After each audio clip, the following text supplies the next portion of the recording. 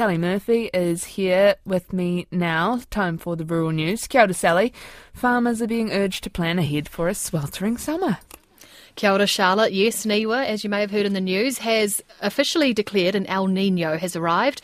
The weather pattern brings strong winds, which could cause dryness and drought to east coast regions like Canterbury, Wairarapa and Hawke's Bay. Dairy NZ's General Manager of Farm Performance, Sarah Spate, says El Niño will be problematic for many key farming regions. She says it's predicted the dry will be like droughts seen in 1982 and 97, so farmers need to prepare. But meanwhile, a drought expert says some farmers should make the most of the tools available to them. Morgan Bennett of the University of Otago's School of Geography says drought tracking tools help map the impact of incoming warm, windy and dry weather. Morgan Bennett says it's a good time to check irrigation systems are working well. To other news, a Swiss company has been told it cannot buy a 300-hectare dairy farm in Otago to convert to forestry.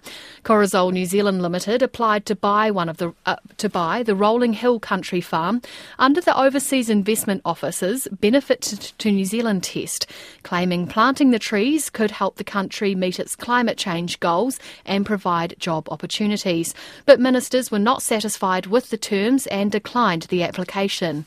Meanwhile, 3 existing forestry blocks have been sold to overseas investors under the special forestry test. Farmers, foresters and conservationists are calling for urgent action to tackle exploding populations of pests. Federated Farmers, the New Zealand Institute of Forestry and Forest and Bird have written to all major political parties calling for increased and targeted funding for better pest control. Forest and Bird Chief Executive Nicola Toki says controlling large mobs of wild deer, goats, pigs and wallabies is vital for the economy and the environment. It has got to a critical point, not just for us at Forest and Bird, we're obviously trying to look after the bush, but increasingly also for the farming community. And, we've been working quite closely with both Federated Farmers and the New Zealand Institute of Forestry. And, they're just tearing their hair out in terms of the damage that these animals are causing. That's Nicola Toki.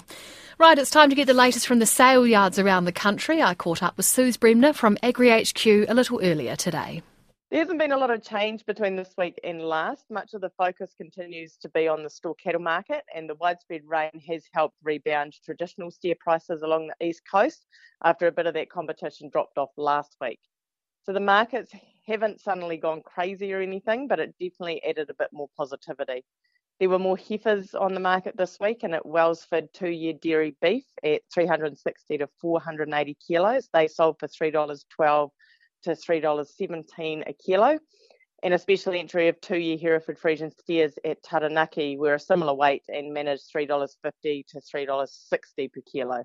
At Colgate, nearly 700 store cattle were penned, and Friesian proved popular, with yearling steers making $1,005 to $1,125 and the heifers were $930 to $1,020. And what have prime dairy beef steers been going for? Well, prime dairy beef steers in the North Island are setting buyers back $3.17 to $3.31 a kilo if they can be found. And because there's a bit of a lack of numbers of steers available, the dairy beef heifers that fit the bill are making similar money. In the South Island, $2.90 to $3.10 a kilo has been common for prime dairy beef and traditional steers. And what's happening with the feeder calf sales? Well, there are still feeder calf sales being held, though numbers are much lower now that calving is well through.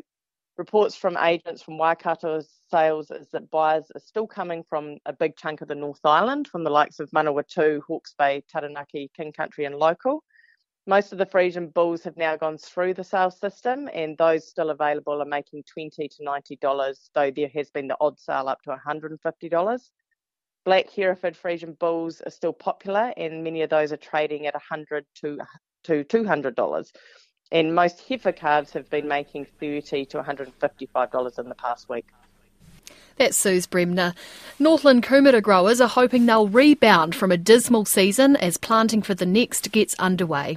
Over 70% of the about-to-be harvested kumara crop was either destroyed or wasn't good enough quality to be stored for very long following Cyclone Gabrielle. Ruawai grower Warwick Simpson says the poor yield has a flow-on effect as 5% of each grower's crop is normally used for seed the following season. However, he says there's hope thanks to a kumara seed contingency plan funded by MPI. Using myself as an example, because I only harvested about 10% of my usual crop, a lot of that harvest has to go into the seed beds to be able to produce something for this coming season. And we normally use about 5% of our crop in a normal year to be seedbeds, so you can see how when we've only got 10%, that's only leaving 5%, and the numbers are getting smaller and smaller. Some growers that weren't able to harvest enough to cover all their seed needs, there has been a seed contingency scheme to provide funding for those growers that weren't able to harvest enough seed so that they can buy seed off other growers so they can get going again for this coming season. And you can hear more on this story on Country Life tonight and tomorrow morning after the news at 7. And that's the rural news for this week. Kia pai tōra.